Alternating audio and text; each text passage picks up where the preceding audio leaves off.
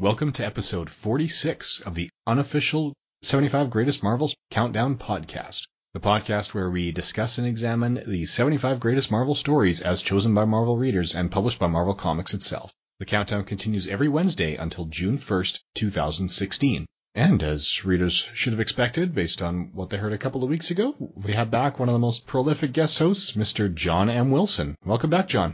I never left. I've been hiding behind your bookshelf. So this week we are discussing Amazing Spider-Man 700, cover dated February 2013. And this is probably the first time I've ever noticed that Mike's Amazing World of Comics actually has the wrong release date. This was released on Boxing Day of 2012. It's countdown rank number 46. It's a bit of an anthology. There's three stories in here. The first story wraps up a three-part story that started in issue 698. This one is Suicide Run, written by Dan Slott, penciled by Humberto Ramos, inked by Victor Olazaba, colored by Edgar Delgado, lettered by Chris Iliopoulos. The main editor was Steve Wacker. He had some editorial assists from Tom Brevoort and Ellie Pyle, and it came out while Axel Alonso was editor-in-chief. Now, that same editorial team oversaw the other two stories, which are one-off stories. Spider Dreams by J.M. DeMatteis, penciled by Giuseppe Camuncoli, inked by Sal Buscema, colored by Antonio Fabello, and lettered by Chris Iliopoulos. Date Night, written by Jen Van Meter, penciled, inked, and colored by Stephanie Buscema, and lettered again by Chris Iliopoulos. On Spider Dreams, we have three Italians teamed up against J.M. DeMatteis. I don't know what that says for the story, but there it is. Yeah, and then on top of that, we've got cover galleries. It includes a cover gallery with all the covers for this particular issue, because there were a number of variants, as well as the cover galleries of all issues of Amazing Spider-Man prior to this. It says it's cover galleries up to 699, and it does end with issue 699, but it also includes the -1 issue from the flashback, cover dated July 1997. And the main cover is essentially a close-up of one of Spider-Man's, his little eye. I'm not even sure what you call them, but he's got those mirrored teardrop-shaped things over his eyes. Eye lenses, maybe? Yeah. From the other side of the room, it looks like a close-up of his eye lens. When you are close up, you realize the image is composed of 700 copies of Spider-Man. So it's a Spider-Man mosaic doing part of the Spider-Man. Yeah, it's really a really neat effect. It's a really neat effect. You've got all these red Spider-Man making up the red portion of the mask, and it looks like these have been lifted from issues and artists and art styles from across the 50 years of history. It had to have been a hugely laborious project to do. Then the black outline of his eye, his mask eye, or whatever you want to call it, is made up of venoms. And then the white is made up of non-colored guest spots. Characters ranging from Mary Jane to Captain America, just a whole bunch of other people who aren't Spider-Man, and the colors have been removed. It's insanely effective and awesome and cool, but I can't imagine how many hours or even days or maybe even weeks went into making this happen. Yeah, it's one of those things where you look at it and it's worth it, but you wouldn't want to be the one who had to put it together. That's probably the sort of thing that the Wacker makes Ellie do. Yeah, most likely. And she passes it off to production. Yeah, so the story itself, as we said, it started in issue 698. So we've got 698, 699, and 699.1. And even 698, the seeds for this began in issue 600. So yeah. The major seeds before this were issue 600, where we learned that Doc Ock is dying because his body was just not meant to be punched that hard that often, as has happened because of his chosen career. And since you've brought it up, I'll go ahead and mention this Endgame was the idea and the plan from back in 600. And Slott had actually planned on doing it earlier, but the idea of letting it go until the 50th anniversary in issue 700 was brought into the play, and so he came up with more storylines and plot ideas to do in the meantime. And he specifically mentioned Spider Island as an example of one of those ideas and stories that wasn't originally going to be in the run, but they came up with to go along the way. Yeah, and he actually had to come up with Spider Island specifically to pad. After this, the major components, story-wise, came out during Ends of the Earth, when Doc Ock was able to get an imprint of Peter Parker's brain patterns, who at that point Doc Ock knew only as Spider-Man. And is just, Spider-Man plugged himself into Doc Ock's equipment to communicate with the machines that Doc Ock was controlling to hit his ultimate goals. And that gave the dying Dr. Octopus a window into Spider-Man's brain. Now, as it was coming, there was a retreat when they decided they wanted a Spider event, and the editors found out that's when Dan Slott told them, this is what I have planned for issue 700. Their response was, oh, okay, this can be our summer event because we need one. We can bump that up. And at that point, he had structured it to put it off so much, he couldn't bring it forward without messing up his storytelling. So Spider Island was conceived coming off of that meeting saying, no, I don't want to do it that soon. I will have a different event for you tomorrow. And he came back with Spider Island the next day, which worked actually nicely for undoing some of the one more day mysticism that actually broke the spell that was cast. So people can now figure out who Spider-Man is, which again is an important piece of the story. Dan Slott's run has done a lot, I think, to put off the never-ending bad taste in people's mouths from Brand New Day and One More Day, which is not to slam on those stories for this show, because that's not my purpose, but just to say that a lot of people have complained about Spider-Man and that particular event. But I think this run of Dan Slott, especially the events that come out as a result of this particular issue, have put that out of people's minds. That is no longer the most important thing that's happened to Spider-Man in recent years. Yeah, I think when they first put Slott as the sole writer on Spider-Man with Big Time, I remember one of the phrases being used to promote it, not in print, but in spoken word on conference calls that were reproduced on Word Balloon or other Word Balloon conversations and so forth. One of the taglines was, it's okay to read Spider-Man again, because people had decided they weren't. And this is a big piece of that. So the story starts in issue 698. And 698 is where this dying Dr. Octopus has woken up, and all he's saying over and over is Peter Parker, Peter Parker, Peter Parker.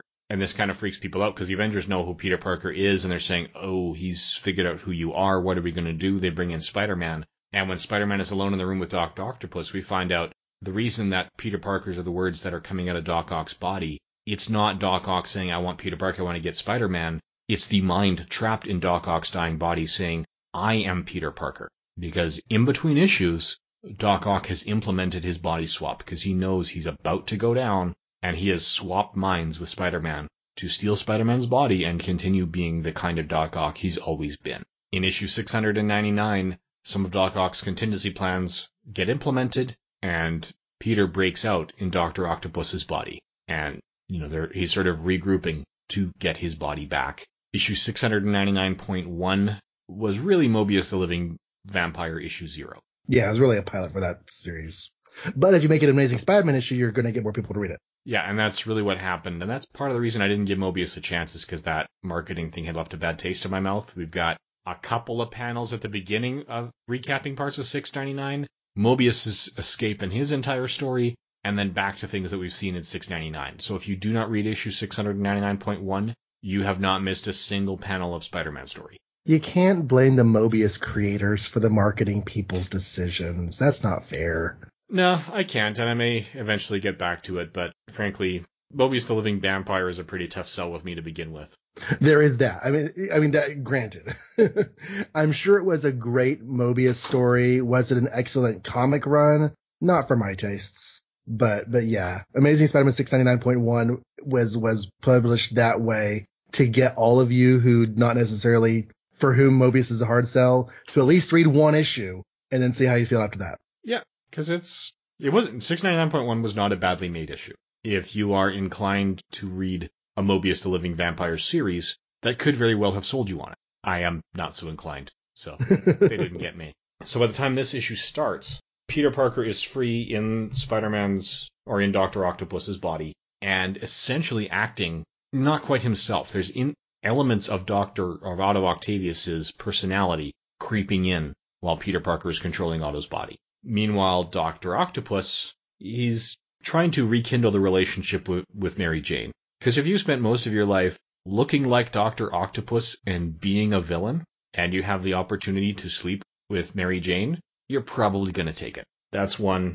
He's a scumbag, but in that scene, he's a scumbag that I get his thought process. This behavior, it's not behavior we could condone, because he is clearly misrepresenting himself to Mary Jane. She does not understand that he is not the Peter Parker that she has always loved. That revelation comes later. So this is one of the scenes that sets him up as one of the most vile villains out there, because he really is taking advantage of the situation. He really is. But like you said, it's one of those things that where you can understand where he's coming from, but Mary Jane would not appreciate it whatsoever. It's an utterly despicable act that is 100% in character for Otto Octavius up to this point. Right? That's the main thing I'm trying to get across. But in any event, before it goes beyond a kiss, he does leave to deal with the Spider-Man issue, because that's when he learns that Dr. Octopus has broken out of prison. So Dr. Octopus, in Peter's body, has left Mary Jane behind to deal with the escaped Doc Ock, but he's not doing it the way Peter would. He's not going out there for the fight. He heads straight to John F. Kennedy Airport to buy one round-trip ticket to Belgium. He wants to return tomorrow. Flight attendant points out that he'll be spending most of the time in the air, and Otto in Peter's body says, yes, about 15 hours. For some people, that's a lifetime. So his plan is to just run out the clock and let Doc Ock's body die.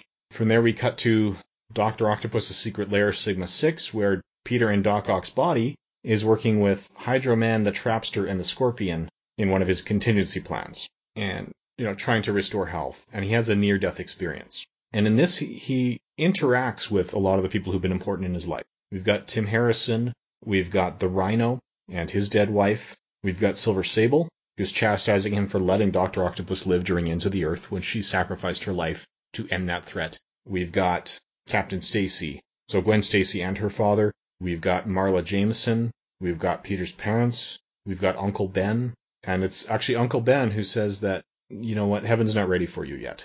Any other time, I'd give you my blessing, but you can't leave a man like Otto Octavius running around as Spider-Man or Peter Parker. You built an amazing life. Don't you dare let him destroy it. It was interesting reading that moment again, knowing how things go. Yeah.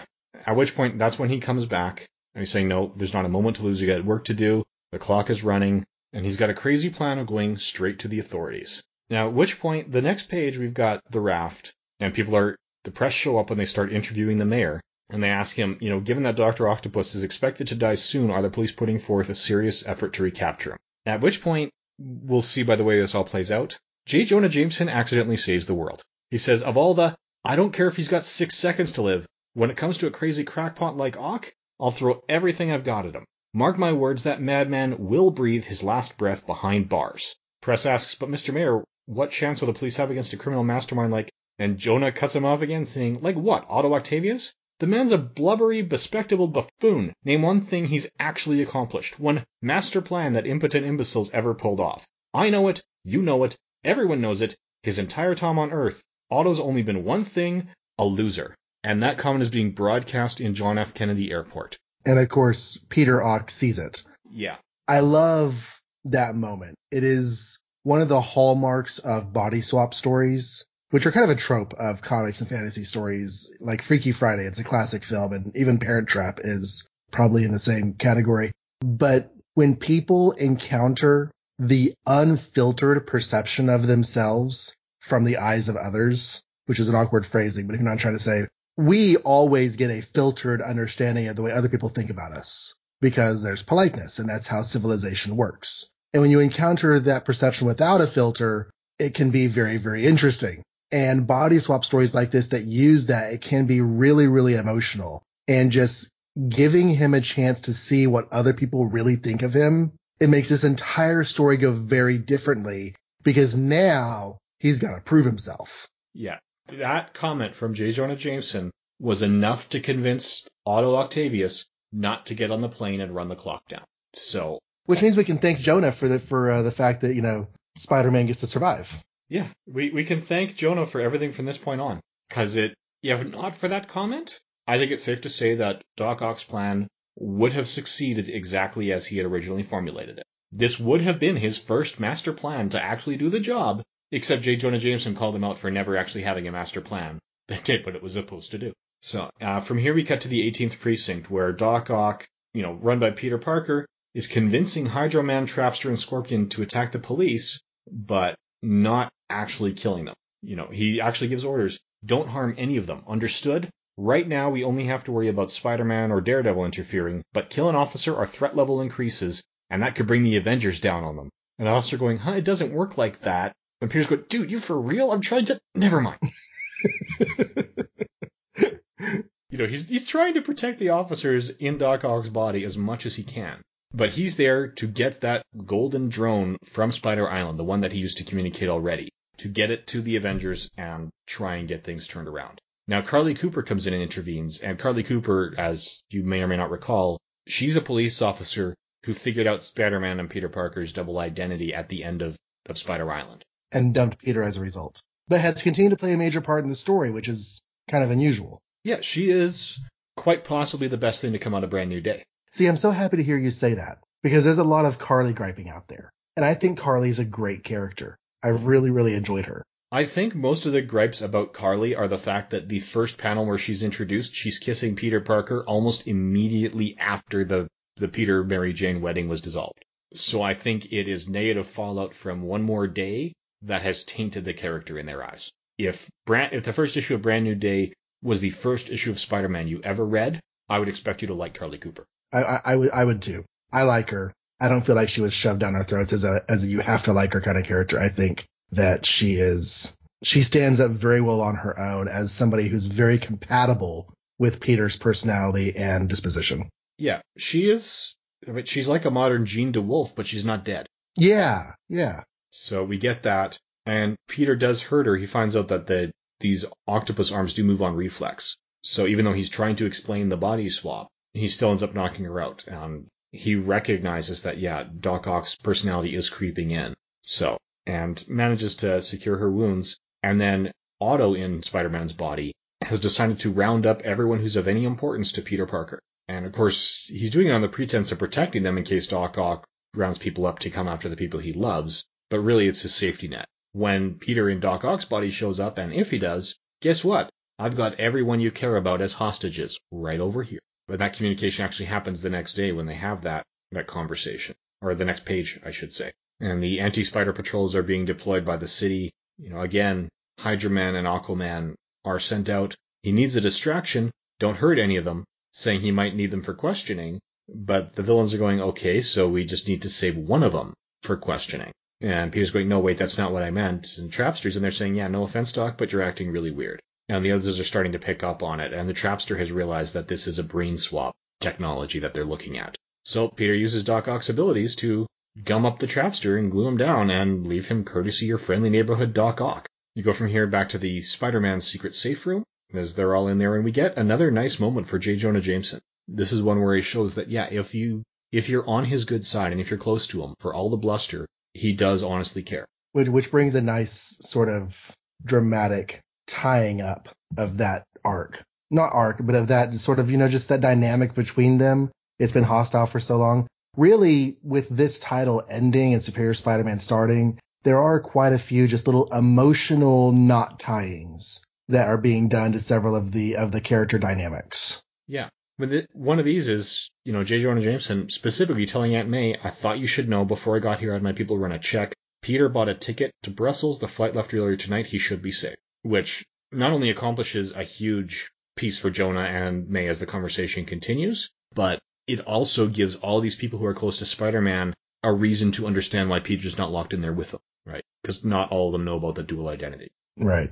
Mary Jane does, so she's the one that's out there talking to Spider-Man going, hey, you know what? We need to talk. And, Otto has been calling her woman for the whole issue. He does it again. I'm busy, woman. Go away. Oh, really? This is very important. You know me, and you know I can keep pressing the button all night, and I know you. You'll eventually give in, so let's just cut to the chase. And that's what happens with Otto, too. He recognizes it, so I like that moment where he does cave in and open the door to talk to her. He is recognizing Mary Jane as a person. And some of it is showing a level of respect by not ignoring her and going out and having the conversation. Now, he's a total prick when he's having the conversation, but the fact that he chooses to have it is, he's showing her, he at least appears to be showing her some respect. It ends with another kiss, which again, Otto is currently very despicable. It's a weird scene because Spider-Man, as Spider-Man, is being a total tool because she's trying to give him a pep talk and he's like, stop it with the pep talks already. I've had so many pep talks from you. But then as he turns his back on her, she pours out her heart. I love you. And that's kind of where this whole relationship with Mary Jane and Peter has been going. It's been rocky. It's been uncertain, but she's confessing to still loving him. Mm-hmm. And it's not Peter that responds. Because if it were Peter who responded, we would have possibly a re-cementing of their relationship, because Peter would respond sensitively, he would respond with words that mean something. But Hawk just decides to grab the vulnerability and kiss the girl because she's hot and he likes it. Yeah, it is very different. And like I said, there may be something about her actually earning some of his respect here. There's no concrete reason to think that Doc Ock is kissing her for any other reason than, trying to set something more intimate up for the future. Yeah, I was just going to say, as a possibility, you could interpret this as Otto actually trying to do what she wants, what the proper response to her vulnerability would be, but having such a lack of experience with women that just a full-on kiss is a movie response to those words. A full-on kiss is like a Casablanca or something type of response to those words. It's not an actual men and women type of thing, but he may be trying to do what he thinks is appropriate and just failing. I'm just saying that's one possible way to interpret it. I'm not sure that that's the right way. Yeah, I mean, it is entirely possible that this is the first time anyone has ever looked at Otto Octavius and said, I love you. Now, she doesn't realize she's saying it to Otto, but it may be that it struck a chord with him because that's never happened before. Or actually, no, I am mistaken. I completely forgot about Stunner. Yeah. 19 weeks and I'm already forgetting the Clone Saga. Yeah. Yeah, he did have the relationship with Stunner previously. So it's not necessarily the first time he's heard the words I love you, but I would think it's a safe bet that Otto hears that far less often than Peter does. Yeah. Speaking of Peter, we cut from here to below Columbus Circle, where we learn that Peter has got these criminals now breaking into Avengers Tower. And we see Otto in Spider-Man's body saying, oh, very clever, Octavius, activating all of your hidden giant robots around the globe and drawing all my fellow Avengers away so you'd have me all to yourself. And the fellow Avengers, we see it's all of them. We've got the team of Uncanny Avengers with Captain America, Havoc, Scarlet Witch, Wolverine, right? We've got Iron Man, Captain Marvel, who I think was still Miss Marvel at the time this was published. She's in her Captain Marvel suit. Okay. Yeah, so it was close to the first issue of that. I'm a little fuzzy. Yeah, because Marvel Now launched right around this time because Superior Spider-Man was part of Marvel Now. So it was right at the time that it was changing. I think it would have been hilarious if Wolverine had been on both monitor screens. Yeah. Because there's the ongoing joke about Wolverine and Batman, and to a lesser extent you could say this about Spider-Man. They are all over the place all the time. And to have Wolverine actually in two places at once, I would have laughed. Yeah, that would have been worth it for the joke. But in any event, we've got these screens going, and Otto in Spider-Man's body has been able to turn the Avengers' built-in security against them. And the built-in security does not attack him as a full member of the Avengers. That's clever. Yeah, it is very nicely done. Hydra Man finds all of the, he's actually sent after all of these guys, partly because Spider-Man deliberately mentions that J. Jonah Jameson is here. In Spider-Man's body, I should be clear every time. It's a brain swap. And given the history between them, that sends the Scorpion after J. Jonah Jameson immediately, and Hydra Man comes with him. Now, using the same technology they used to incapacitate the Sandman in an earlier issue, they incapacitate Hydro Man. And I don't know, I've had issues with that. They decided it's like the entire persona is encapsulated in one piece of the body. With Sandman, there's a single grain of sand that had all of the essence of Sandman. Here it's a single droplet of water. I have issues with something that size not having the complexity needed for all the memories and the mental processes. It's always irked me. I agree. I think it's the sort of thing that doesn't make a single lick of sense in real world thought, but it's the only thing that makes sense with how the dynamics of the characters are handled as far as their power sets. Yeah, it does solve the problem of, why you can cut off Sandman's arm and it's still treated as his arm and not a separate Sandman. Or you could cut off his head and he could just grow up another head. His brain's not in there. Yeah, it's either should be distributed across all particles, in which case you do have issues when they're separated, or it's got to be a single particle like this. Either way, there's problems, but that just boils down to Hydra Man and Sandman's power sets, which were established long before Dan Slott took over, just don't work from a scientific perspective. Right. We get another nice moment for J. Jonah Jameson when Scorpion comes in to take care of him, and Jonah's saying, okay, I'm the one you have an issue with, just attack me. Leave everybody else alone. And then, Otto comes in Spider-Man's body and intervenes, and he gets a bit of a flashback of Mary Jane, or of Aunt May, sorry. And that it's interesting that, he's using this to say that's why you're not going to hurt that woman. They could have gone back through the continuity well that Dan Slott mines so deeply for the days when Doc Ock and Aunt May were going to get married. I actually read it that way because he says you will not harm that dear sweet lady before the flashback happens, and he is put off by the flashback. I actually read it as Octavius having an affinity for May and then getting a weird Peter flashback. Yeah, and I think that's right. That it's an element to it, but they didn't flash back to the wedding and try to explain it. They gave hints that, Peter's memories are still in this body, just as Peter in Otto's body is picking up some of Otto's personality traits. So there's a little bit of a bleed. And the other nice thing here, this whole thing has come about because Doc Ock blames Spider-Man for the abuse to his body.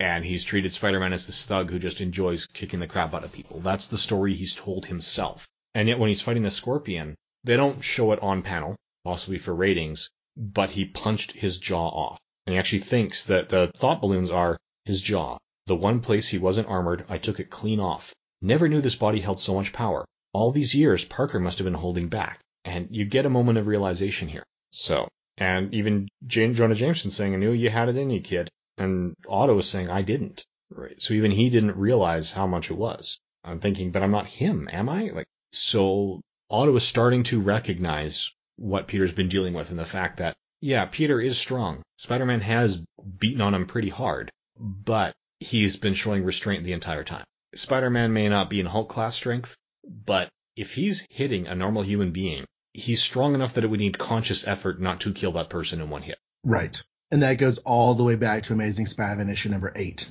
when he's in the ring with Flash and tries to pull a punch mid-punch and can't, and ends up knocking Flash across the ring. Yeah. Now, we've got a callback to the Clone Saga here with the impact webbing that was originally developed by Ben Reilly. And when Doc Ock and Spider-Man are fighting, he uses that impact webbing on Glory Max and Mary Jane. I didn't realize the impact webbing would pierce people. Yeah, is it piercing them? I'm not seeing any blood or any penetration. It's just, it's meant to explode on contact. Okay, the reason I was saying piercing is because on the first panel, it's hitting Glory in the back. On the second panel, it's hitting Max on the back, and we see it in the front. And on the third panel, it looks like it's coming out of Mary Jane's front. Yeah, I just thought the panel before that, we see him launching at least 4 batches of the impact webbing. So I just thought that one of those, Mary Jane happened to be facing the other direction, and it hit her. I didn't interpret it as piercing. It has never done that before. It's never done that before. It's confusing because if that's the case, then he's moved the camera,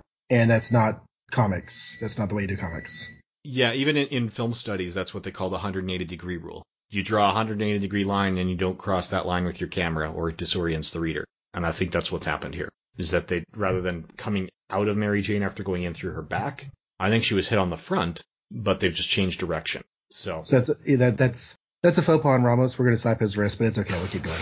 Yeah. So Doc Ock here is this is when we realize Peter he's willing to sacrifice himself rather than allow Doc Ock to continue in his body as Spider-Man. And he drags the two of them out of a very tall window. And, we've talked about Otto realizing what Peter's been all about and gaining more respect for him. We get the flip side to this, where as they're falling, Otto in Spider-Man's body is releasing a pile of webbing. And Peter's thought process is, what's he doing? A web net from this height would be almost as bad as the pavement. That pattern? Not just a web cushion, an airbag like stuntmen use. Clever. Why didn't I ever think to do that? At which point he lands and his spine shatters and he can't feel his legs and realizes he's about to die. But he gets that revelation where he realizes, yeah, Doc Ock just thought of something I never thought of that would have been useful, which is laying a lot of groundwork for what's coming up. Mm-hmm. Now we get that golden droid coming up to try and swap the brains back, and we find out, well, yeah, this Doc Ock has had carbonadium plating, which I'm pretty damn sure is a material Don Slott invented for that speech balloon. But essentially he's protected himself, so the brain swap cannot be reversed. And Peter realizes there's still some kind of connection there, and is able to use a link to force Dr. Octopus to relive Peter's formative experiences. So Otto sees himself in the memories, right? We've got flashbacks to Amazing Fantasy 15, where Aunt May says she cooked your favorite breakfast, Petey, wheat cakes, and Ben's warning, don't fatten him up too much, dear, right? Which initially was followed up that he could barely out-wrestle him as it is. But it doesn't show Peter, it shows Otto. It's got Otto allowing the burglar to pass by. It's got Otto getting bit by the spider. It's Otto realizing that Uncle Ben has been shot by the guy he chose not to stop, right? It's Otto at the death of Captain Stacy, at the death of Gwen Stacy. All of these formative events, and Otto is experiencing it. And he's the one that said, it's Otto in Peter's body saying, please, no more. It's too much. I can't go on. And Peter says, yes, you can. You'd be surprised how much you can do, how many things are worth fighting for. And some of the communication seems to be almost telepathic, but it's back to, lifting the equipment from the Master Planner arc, to pulling off Juggernaut's helmet, to all of these formative experiences. And this is the point that sets things up for the future. Peter dies in the body of Dr. Octopus, but Dr. Octopus now understands that with great power must come great responsibility. It closes with, farewell, Peter Parker. Know this, I will carry on in your name. You may be leaving this world, but you are not leaving it to a villain. I swear I will be Spider-Man. Better yet, with my unparalleled genius and my boundless ambition, I'll be a better Spider-Man than you ever were. From this day forth, I shall become the superior Spider-Man. Dun dun dun. And that's the final panel leading into the Superior Spider-Man relaunch, which the creative team swore was going to be permanent, and we now know lasted until issue 31, including a .1 or .AU for Age of Ultron issue in there. Yeah, they swore up and down, and I wanted them to be right, if only because I wanted them to stick to their guns on a big change like this. The Bucky as Captain America situation lasted long enough that I wasn't expecting them to bring Steve Rogers back, at least not that creative team. Other creative teams come, people revive old characters, whatever. But I actually thought that Bucky as Captain America was the wave of the future. And so whenever they did this, and they used things like, when Jay Garrick gave way to Barry Allen, when Alan Scott gave way to Hal Jordan, that was permanent for all intents and purposes. And that's what things are happening now. And after it was all said and done, Dan Slott said, I hated doing it, but I had to lie to the faces of 6-year-old girl fan readers. And this was the plan all along, was to do this story and bring it back around. So, it's whatever. It is. Apparently the only person he told about this outside the Marvel offices was Andrew Garfield. Because he did get a chance to visit the set when Amazing Spider-Man 2 was coming up. And in a private conversation, he swore Garfield to secrecy, but he said, just so you know, Peter will be back in time for the movie, which apparently was something reassuring to Andrew Garfield at that point. But in my experience, there are 4 levels of death in the comic book universes. The lowest level of death is the one where not even the characters believe they're actually dead anymore. It's the, we didn't find a body, but no one could have survived that fall kind of death, right? Where everyone believes, yeah, they're coming back. And no one even bats an eye anymore. Even the characters, when the Kingpin was supposed to be dead in Bendis' Daredevil, the police are going, do we have a body? No, then he's not going to be dead. Or even going further back to the early issues of Fantastic Four when Dr. Doom is dead, and Johnny Storm is like, well, we've finally seen the last of Doom. And Reed's like, I wonder, Johnny, I wonder. Yeah, it goes, you can even go back to, by the time we were in the early 40s, even Batman was not believing the Joker actually died when he fell off a cliff. Right. Because he had done it 7 times before. Yeah, the second level of death is the one like Captain America, or like this turned out to be, where the creative team in place is the one that brings them back. And if they hadn't insisted this death was going to be permanent and forever, then it would have been easier to convince me. Dan Slott and these guys know too much about comics. They should have argued for what I call the third level of death, which is like Barry Allen after Crisis on Infinite Earths, or Hal Jordan after Final Night, where, as far as this creative team and this editorial staff are concerned, they are dead. But Peter Parker has made too much money over the years to stay dead permanently, right? I was hoping that they were at least going to have him dead, right? Have Otto Octavius as Spider-Man throughout the Dan Slott run, and have someone bring him back afterwards, to boost sales. Or even when they announced that Peter was coming back in Amazing, I was kind of hoping that Doc Ock would continue, and that they would both be active as heroes, with their 2 very different interpretations of with great power must come great responsibility. That could have been cool, yeah. The 4th level of death, and the final level, seems to be reserved for Batman's parents, Gwen Stacy and Ben Parker, where dead really and truly means dead. And Ultimate Peter Parker? It could be. I haven't been reading Ultimate Miles Morales as Spider-Man. I've heard that someone came back who may or may not have been Ultimate Peter Parker. I think we mentioned that in when we recorded podcast 75. I don't know if that was really him or not, but... Oh, hey, I have totally been here with you for the Death of Spider-Man twice. Yes. That's fun. Okay. Yeah, it's one of those things where this was the tagline they gave to get people to buy the book and to invest in the book. As the, year and a half, 2 years went on, the back of my brain was saying they're going to put Peter back in the costume in time for Amazing Spider-Man 2 because that's what makes the best sense from a brand perspective. It doesn't always. The only reason I had doubts about that is because from what I'm hearing, movies tend to drive trade paperback sales better than monthly issue sales. So I would have believed that they just had a whole crap load of trade paperback product out there with Peter instead. I would go with that, except that Marvel does tend to launch new monthlies with their movies. Not all the time, but most of their movies have come along with new monthly publication initiatives. Even going back to the Invincible Iron Man series, whenever Iron Man came out.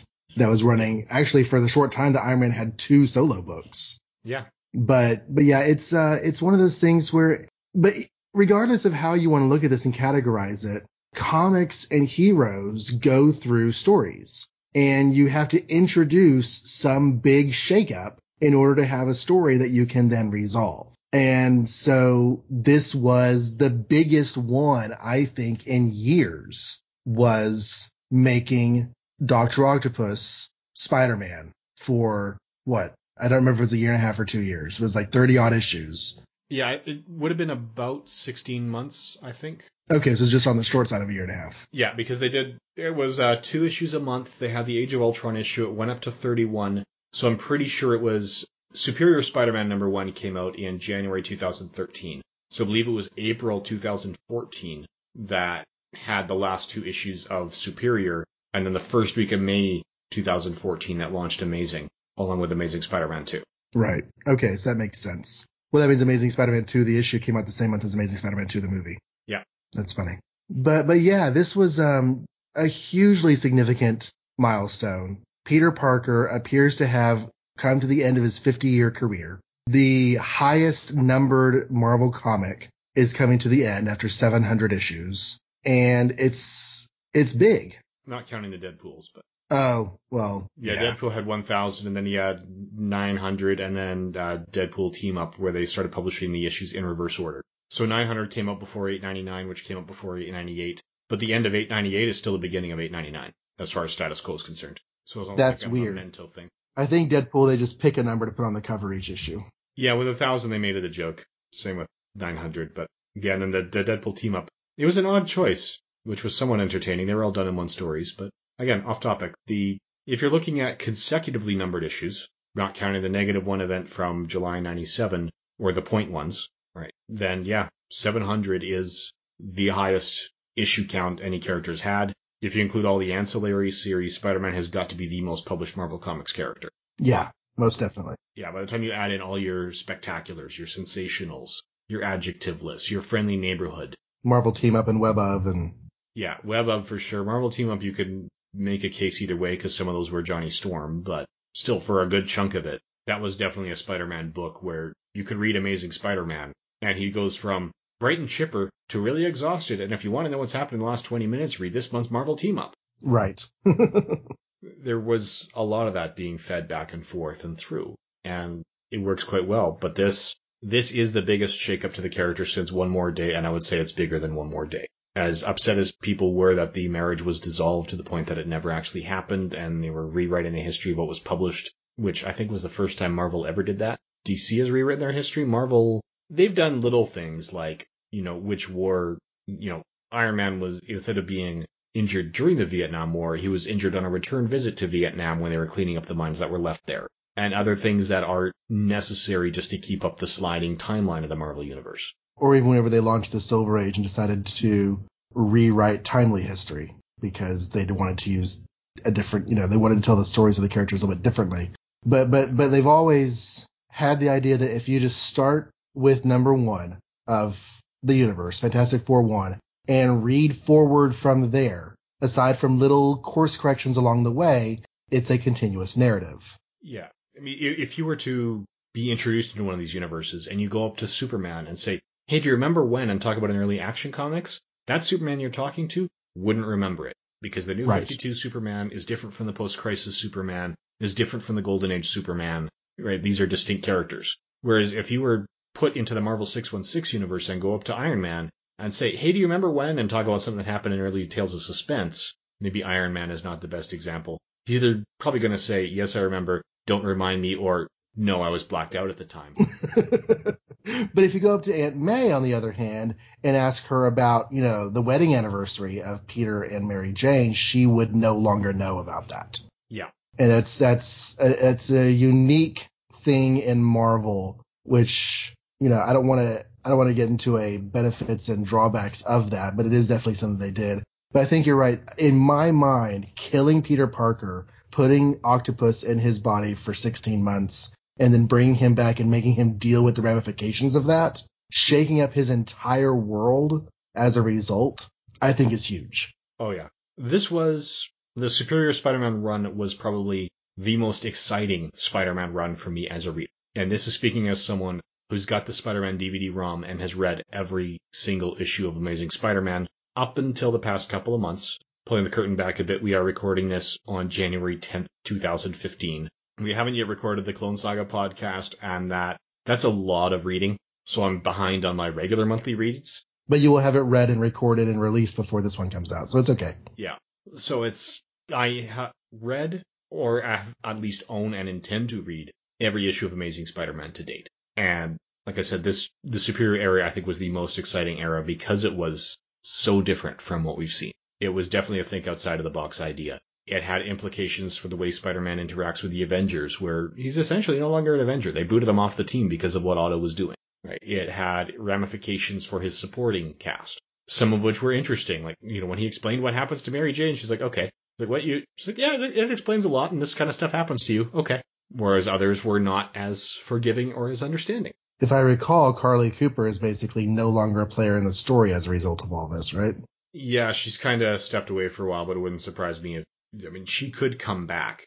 She could come back, but baggage. she has left his life for all intents and purposes now. And then there's, the differences in Black Cat, which they don't necessarily strike me as being in character, but it definitely had a huge impact on his relationship with Felicia Hardy. There's no question about that.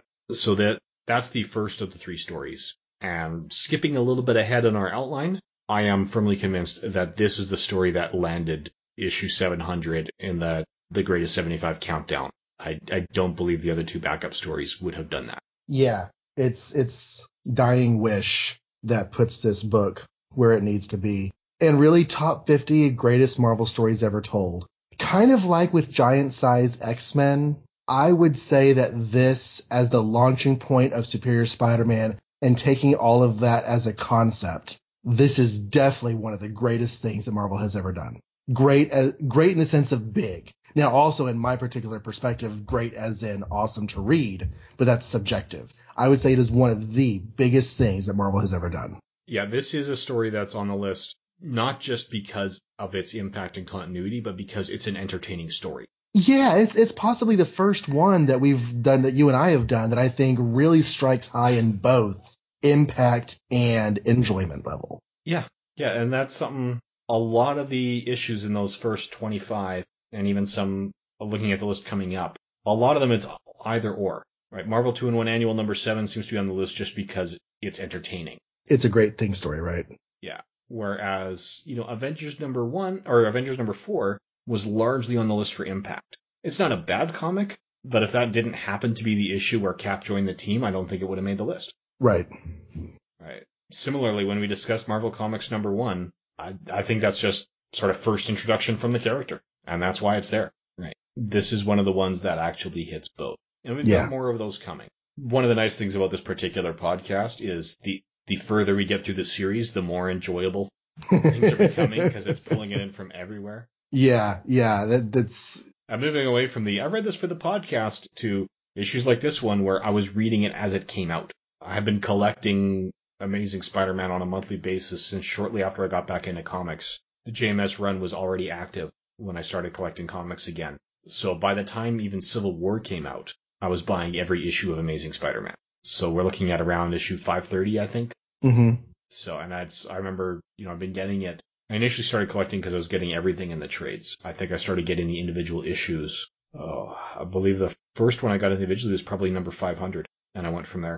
I've been reading Spider-Man since I was, well, if you wanted to tell the story that you just told as far as continuously purchasing, I got back into comics in 2008 with Secret Invasion, and Spider-Man was not a big part of Secret Invasion, but coming in and finding out what all had gone down recently with Spider-Man, I backtracked all the way back to One More Day and started reading from there forward. I did also read Civil War, the entire DVD, so I got to see Spider-Man's part and all of that. And I've read some of the stuff from around that area before Secret Invasion as well. But from Secret Invasion forward, I was reading all of the Brand New Day stuff. I was there up until the Superior Spider-Man run ended and Amazing Spider-Man relaunched. And right around that time, just because of time and everything, I had to start trimming what I was reading on a regular basis new off the shelf. And I cut almost everything out that was new off the shelf, and I haven't been reading Spider-Man since. And part of that is because of how my brain works. If I'm going to say I'm going to read Spider-Man now,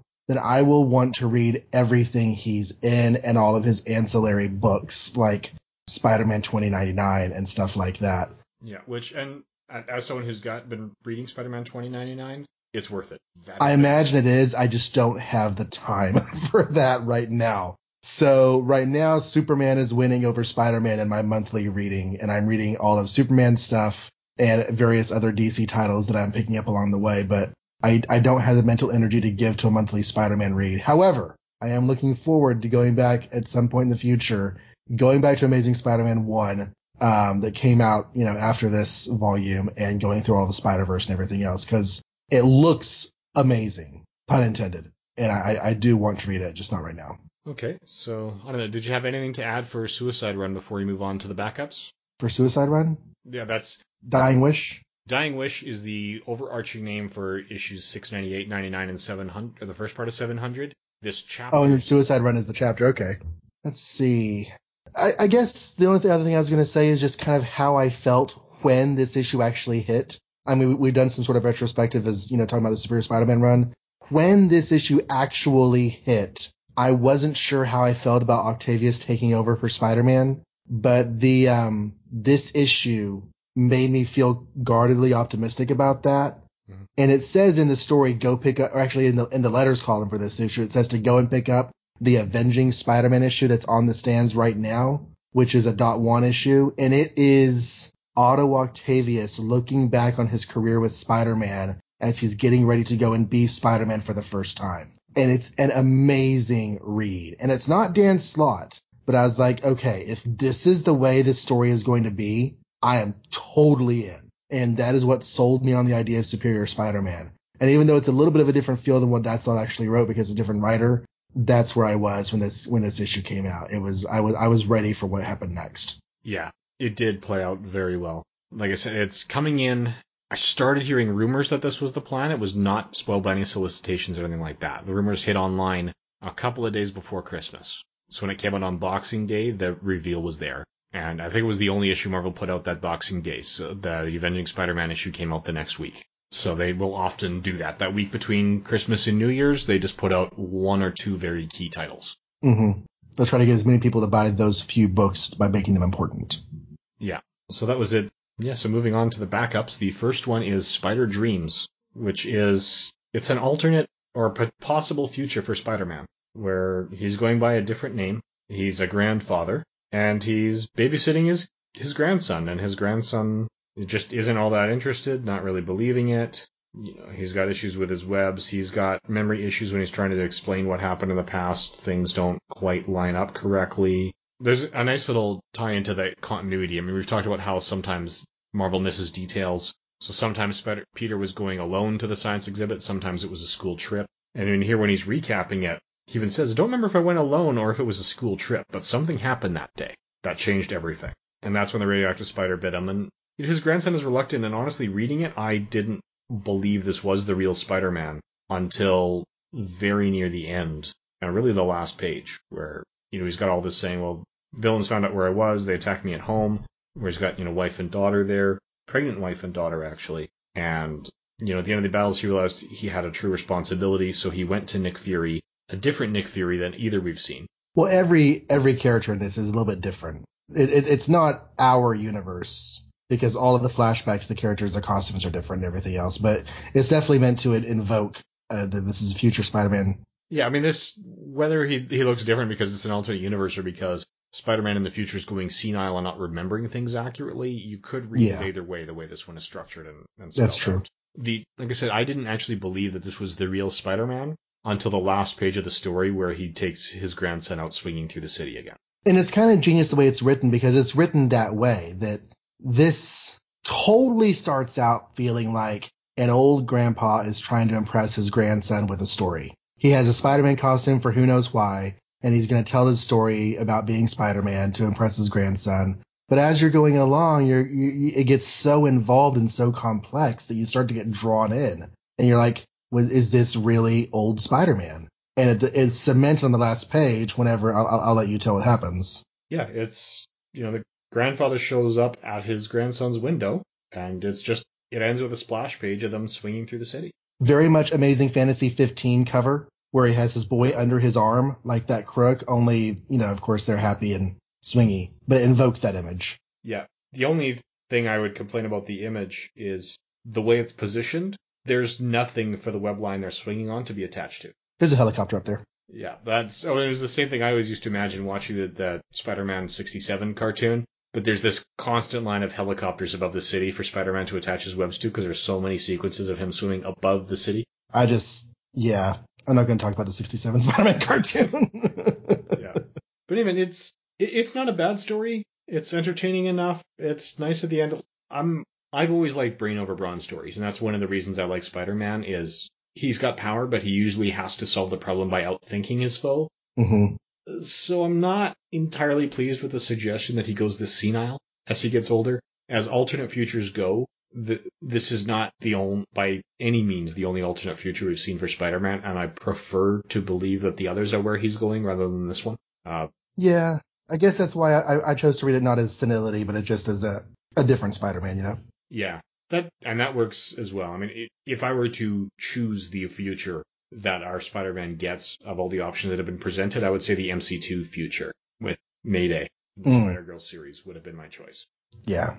Where he's a little worse for the wear. Mentally, he's all there. Generally, he's healthy, even if he needs a cane. I also kind of liked how the builds of the characters, both the grandfather and the grandson, are more Otto Octavius type builds than Peter Parker builds. Yeah. I just kind of felt like that thematically fit in with this issue. Yeah. This is definitely not someone who's actively running through the city like Spider-Man would have been. So he's very much out of shape, which fits with the retired. That part's nice. This is not an aging Spider-Man who's going to have his own Dark Knight Returns and put the suit back on and go be a hero again. Right. So that element is nice. But yeah, it's kind of like a little 0-calorie story. You can read it, it'll entertain you, but I don't know that it's going to stay with you. If I would probably say it's like the 2-calorie story, whereas the next one is the 0-calorie story. Because it is so... I don't know, it's fun, but I forgot it existed as soon as I put the book down. Yeah, and honestly, coming back to reread this issue for the podcast, I had completely forgotten what backups were in it. I remembered Spider Dreams when I read the first page, or probably the first page. I was like, oh, right, this one. Date Night, I remembered it so poorly, I couldn't even guarantee I read it the first time it came out. It says in the credits, another Black Cat storybook adventure by Jen Van Meter. Has she done stuff like this before? Have she and Stephanie Buscema done another whimsical Black Cat story? I'm not going to say no, but I will say not that I'm aware of. While we're talking, I'll do some searching, but you can go ahead and continue on. All right, I'll do a quick recap. It's an interesting art style. As John mentioned, it's set up as another Black Cat storybook adventure. It really is from Black Cat's perspective. The art style makes it look like it's all done in crayon, although I strongly suspect it's just digital and that's the kind of tool that was being used. Spider-Man shows up for a date, gets called away for an Avengers alert, which firmly takes it out of 616 continuity, because Spider-Man was not an Avenger at any time while he was involved romantically with Black Cat. But while Spider-Man is defeating this big robot, Black Cat is running through the city, essentially running interference for him and making sure he can save the day. Along the way, encountering, at least half of the Fantastic Four, Ant-Man and the Wasp, who are quite happily together as a couple, J. Jonah Jameson, who's in love with his bag of money, which was a nice little touch, running the police through a museum. So she is largely doing things so that Spider-Man can go do his thing without running into problems from anyone else. So it's a cute little story that way, but if you're going to read a story about someone running interference for someone else, you go back to the issue of Captain America where he goes on a date with Diamondback. Mm-hmm. That I would say I would think that's more successful with the same concept. Now, part of the limitation is this is Amazing Spider-Man 700. For all these milestone issues, when you're being hired as the backup writer, you kind of know that what you're writing can't have big impacts on continuity. So in some ways it's freeing because you could just, tell a cute little story if that's what's running through your head. You're not going to see a story like this as the only story in any issue of Amazing Spider-Man. Right? It's not going to be the lead. But at the same time, it's kind of confining because then, you've got this many pages and you're not going to have an impact. Right? You can't do the world-changing thing. You're not setting up a bigger story. It's one and done in 8 or 14 pages, depending on which story you're looking at. I'm kind of okay with that because, whimsical one-off, non-important stories have their place in comics. And I do like that. Well, they do. One of my favorite New Warriors stories, and this is coming from a guy who owns every issue of New Warriors, as well as like Speedball's solo issues and Firestar solo issues and all of Nova's solo issues, or at least Richard Rider Nova. One of my favorite New Warriors stories is the Speedball backup written by Dan Slott in New Warriors Annual #1. It's just fun. It's Speedball. They're experimenting to try and figure out Speedball's powers, and he's running through New York trying to activate his powers in, all sorts of fun ways by jumping off buildings or dropping down manhole covers, and none of them work. He's trying to do this, but the Invisible Woman saves him, or She-Hulk saves him, or some other character shows up and saves him in this New York that's just teeming with superheroes. And then comes back to base and they say, oh, by the way, we forgot to mention this experiment we're doing. It may have disabled your powers for an hour or two, so don't do anything crazy. Right, and then he's doing all these flashbacks of all these times he could have died if not for all these heroes all over the city. Which, again, no lasting impact at all, but it's fun enough that over 20 years later, I still remember reading it the first time. And I've reread it several times since. But this Black Cat story, a year and a half later, or 2 years later, I read it and was thinking, this exists? Really? Yeah. It left me with nothing. So it's entertaining enough while you're reading it. And it is a very different art style. Like I said, it's designed to look like it was done in crayon. But I don't know. Nothing wrong with Jen Van Meter. She's a good writer. I mean, you could actually, I could see people running debates about whether it's her or her husband that's the better writer. Who's her husband? Greg Rucka. Oh, wow. Okay. Huh.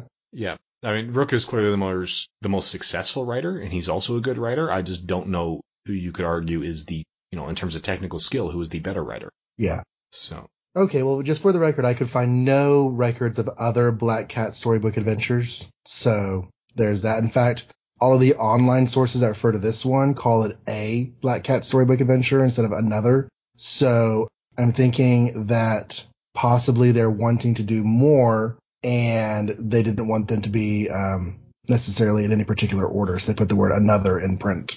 Yeah, this could very well have been branded like that just for fun, as though they want to pretend there's a whole series of these. It could have been testing the waters to see if you can have Black Cat storybook adventures like mini Marvels.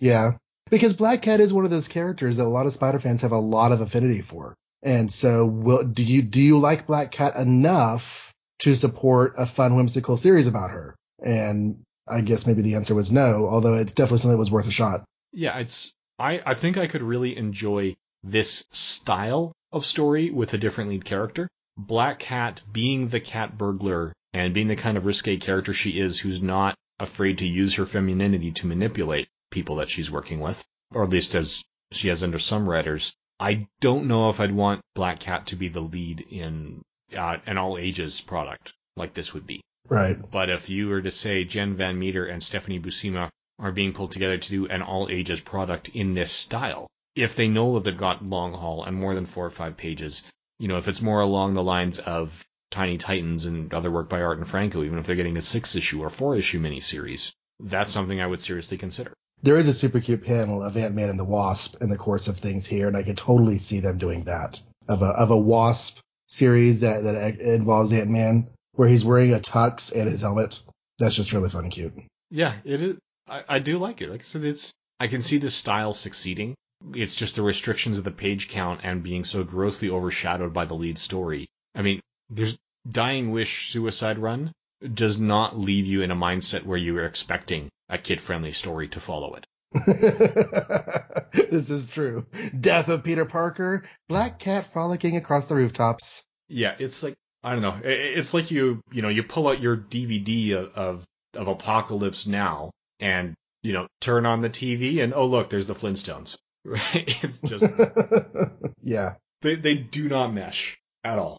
Yeah, you don't follow Punisher Warzone with anything Hanna-Barbera. No, not usually. But other than a few bonus pages in the back, I guess that's the end of the issue. We have some teases of upcoming events in Superior, a tease for Avenging 15.1, and the cover gallery. Yep. We've got some letter pages, including tributes from other comic creators saying why they love Spider-Man. But yeah, that's about it in terms of the actual pages that are sequential art and the kind of pages that would land on this list. I think it's Suicide Run. So, I mean, aside from, I guess now we get into the deeper meanings, I don't see any deeper meanings really in the backup issues, right? No, I mean, there's the nostalgia of Sweet Dreams, but that's not really a deeper meaning. It's the text right there, not the subtext. Yeah. And with Date Night, it's, I don't know, if anything, it's, don't take people for granted, because by the end of the story, Spider-Man does not realize how much help he's had from Black Cat. Right. And what she's been doing for him. Whereas Suicide Run, that and the entire Superior Spider-Man run that came after it, the overlying theme is, what does it mean to be a hero? Yeah, because a villain trying to be a hero. I mean, that's the kind of story that's often compelling.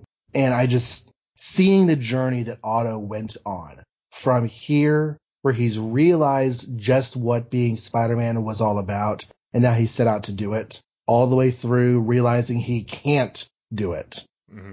With the whole intermediate phase of fully convinced that he is the best Spider-Man ever because he's doing all of these things. It's such a great arc that they take the character through, that bringing Peter Parker back for the new Amazing volume is almost a letdown. It was in a lot of ways. I really enjoyed it. I would have liked to see Superior last longer. But at the same time, the issues that feature his return, I would have preferred if 30 and 31 were a single issue of Superior. Because it's actually the tail end of issue 30 where Peter's back in his body. Yeah. And then all of 31 he's dealing with the mess. So it feels like the emotional punch they've been building to for the entire Superior era came before 31. So I think 31 left me a little bit flat, and I think that's because we already had the payoff. Yeah, and I'm not sure exactly what the better way to do that would have been, because it's the story that bridges Superior and Amazing. But in Amazing Spider-Man 1, you want a number 1 issue, not a number epilogue issue, Yeah, and I agree with that.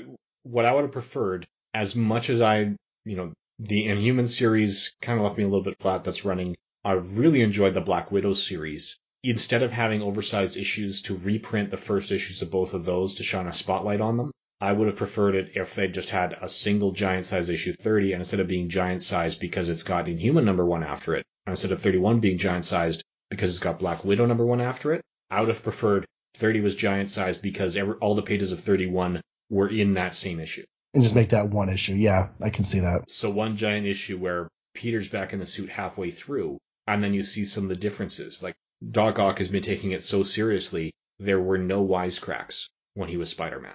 Mm-hmm. And when Peter's back in the suit and facing the Green Goblin and makes a joke, the Green Goblin does this magnificent double take.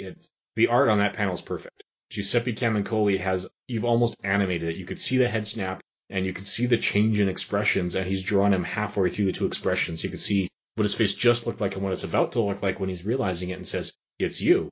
Spider-Man says, "The one and only." And Norman Osborn's like, "Okay, I wasn't ready for that. I'm leaving." Right. It's, have you read that issue or? Oh yeah. Yeah, I just love that. We could actually have a whole podcast on Superior Spider-Man because that was such a great run. But deeper meanings, I do like the hero's quest. Not the hero's quest as in a hero goes out to do something, but the quest to be a hero that Otto goes on it's set up here, and it's really, really awesome. It's a more modern interpretation of the character to say that Otto Octavius and Peter Parker are really two different versions of the same character, but it's definitely used to great effect in this issue, setting up Superior Spider-Man with visualizing himself in Peter's shoes, because he is the budding scientist. I mean, he could have had Peter's life.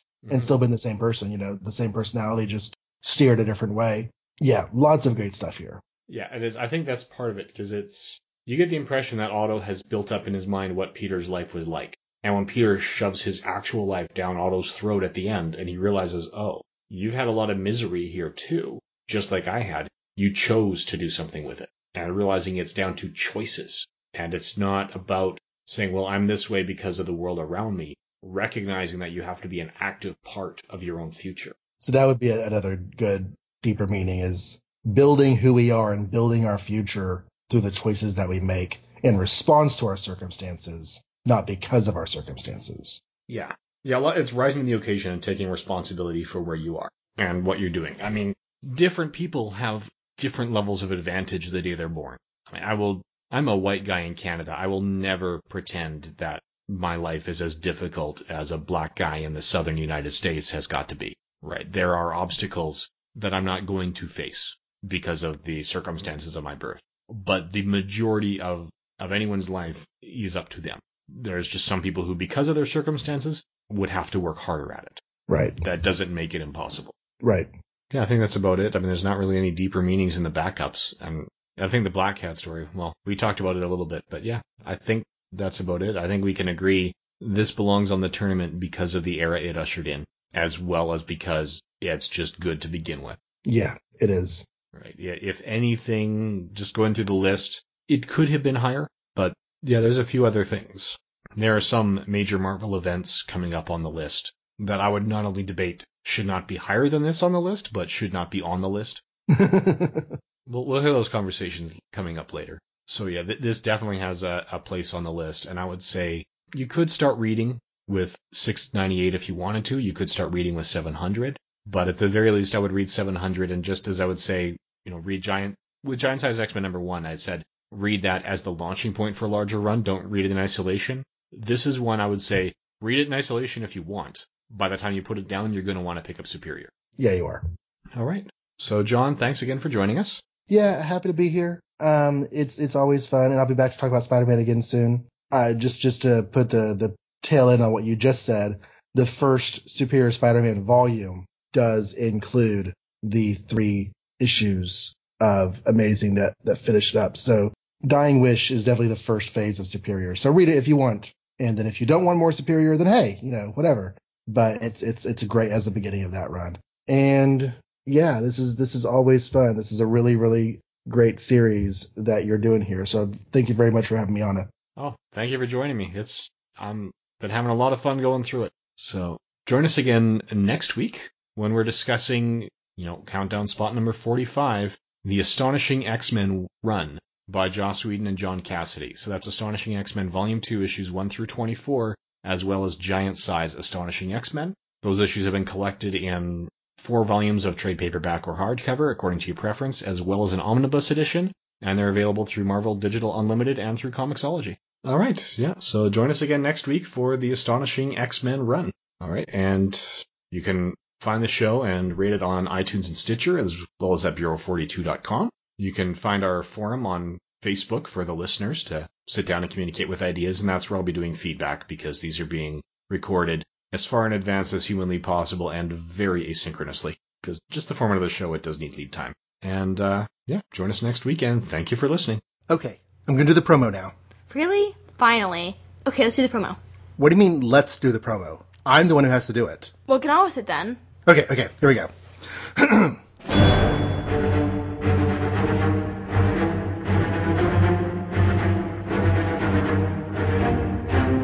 Iron Man, the Incredible Hulk, the Mighty Thor, the Captain America. Wow, being dramatic there, aren't we? Do you think it's too much? Should I back off? No, you're fine. You're good. Okay. You've seen the Earth's mightiest heroes in the Avengers franchise of films. Now you can enjoy the stories that have inspired those films through the magic of comic podcasting. Magic of podcasting? You sure about that one? Well, yeah, because, we're awesome. Like, magic. Only without actually seeing any magical things. Just go with it. Okay. Don't forget to tell them what we're actually doing on the show. Oh yeah, okay. So join Lily Wilson, the awesomest teenage comics fan in the world, as her father takes her through all the early comics that feature characters from the Avengers franchise of films. And some that aren't in those films yet, but will be. Because we started with Ant-Man before he had a full film. Oh, well, yeah. And don't forget Spider-Man. He's not like an Avenger, but he's there. Oh, okay. So, maybe it should be that feature characters that have been, are currently, or will one day be in the entire Marvel Cinematic Universe. Better. And where should they go not see this magical podcasty goodness? New episodes can be found... Do I have to do the voice? Yes, you do. Okay. New episodes can be found at the Complete Marvel Reading Order website, cmro.travis-starnes.com, and clicking under the Podcasts tab, or on iTunes by searching Complete Marvel Reading Order, or just search for the name of the show itself. Dad, don't you think we should actually say the name of our show? Oh, yeah, Avengers, Inspirations, Podcast, listen and stuff. Yeah, good job, Dad. Thank you.